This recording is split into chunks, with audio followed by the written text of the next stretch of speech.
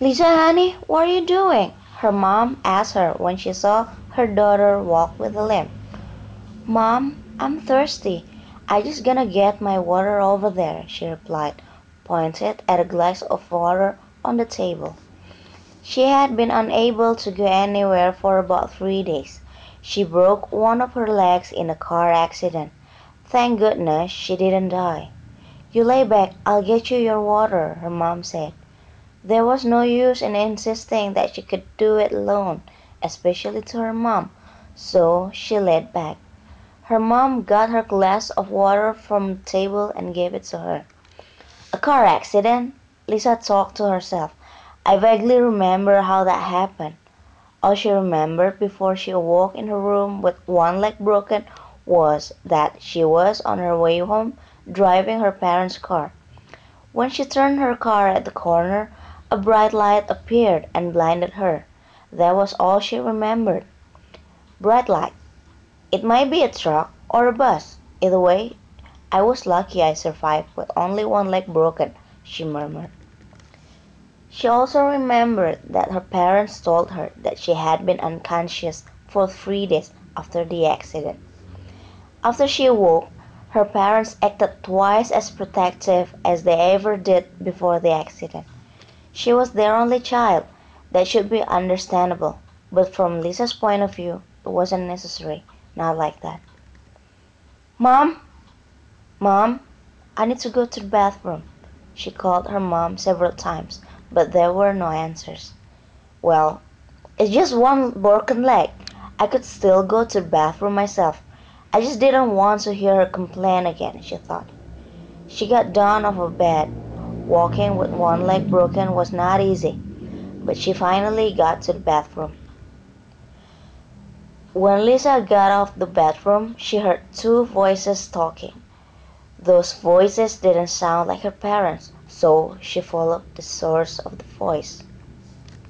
To her horror, at her parents' bedroom she saw two creatures with oval-shaped alien-like head, three eyes, and a mouth in a form similar to a tentacle. The creatures looked like the aliens she saw on TV and books, and they were wearing her parents' clothes, talking in a language she didn't understand. Shock! She accidentally dropped a vase near her and broke it. The creature heard the noises she made, turned their head. Upon realizing that Lisa was there, they shape-shift back to Lisa's parents' face.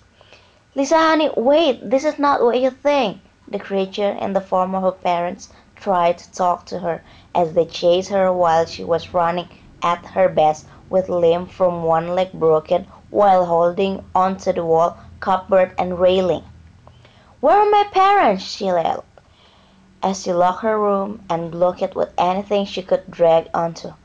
We are your parents, they replied. Bullshit! Where are my real parents, you creepy alien creatures? She yelled back in fear and panic. While yelling at each other with the aliens, Lisa looked around her room, tried to find a way out. There was a window, but she was on the second floor. Remember that below her bedroom window was a huge softy bush. She pushed herself to jump out, and she made it.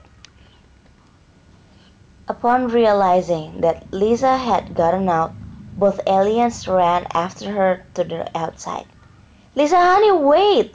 The alien mom begged Lisa. Lisa, still running towards her house gate in hope of finding someone outside to help, felt like she cried. She heard from the alien mom was genuine. But how could that be? So she kept running. It was already night time, but she knew her neighborhood. There should still be many people outside.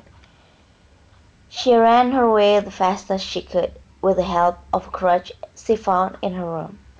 Lisa, honey, no, don't open the gate, don't go out. It's dangerous outside, the alien screamed. Are you kidding me? It's more dangerous inside, with both of you, she yelled back. Lisa kept running, the best she could.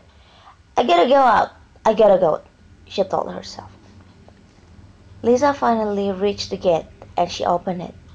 Half relieved because she finally able to get some help, She fell set on the ground. Please help! Aliens or whatever that was had replaced my parents. Lisa screamed frantically for help as she turned her head up to see anyone around her. She screamed in horror when she saw so many people were standing there, but not the people she expected. All the people she saw there looked like the aliens she saw replacing her parents, exactly like them, and they all stared deeply at her. In horror and confusion of what actually happened, she looked up to the sky, where she could see a glimpse of Earth from there. Somebody pinch me. I must be dreaming, she whispered.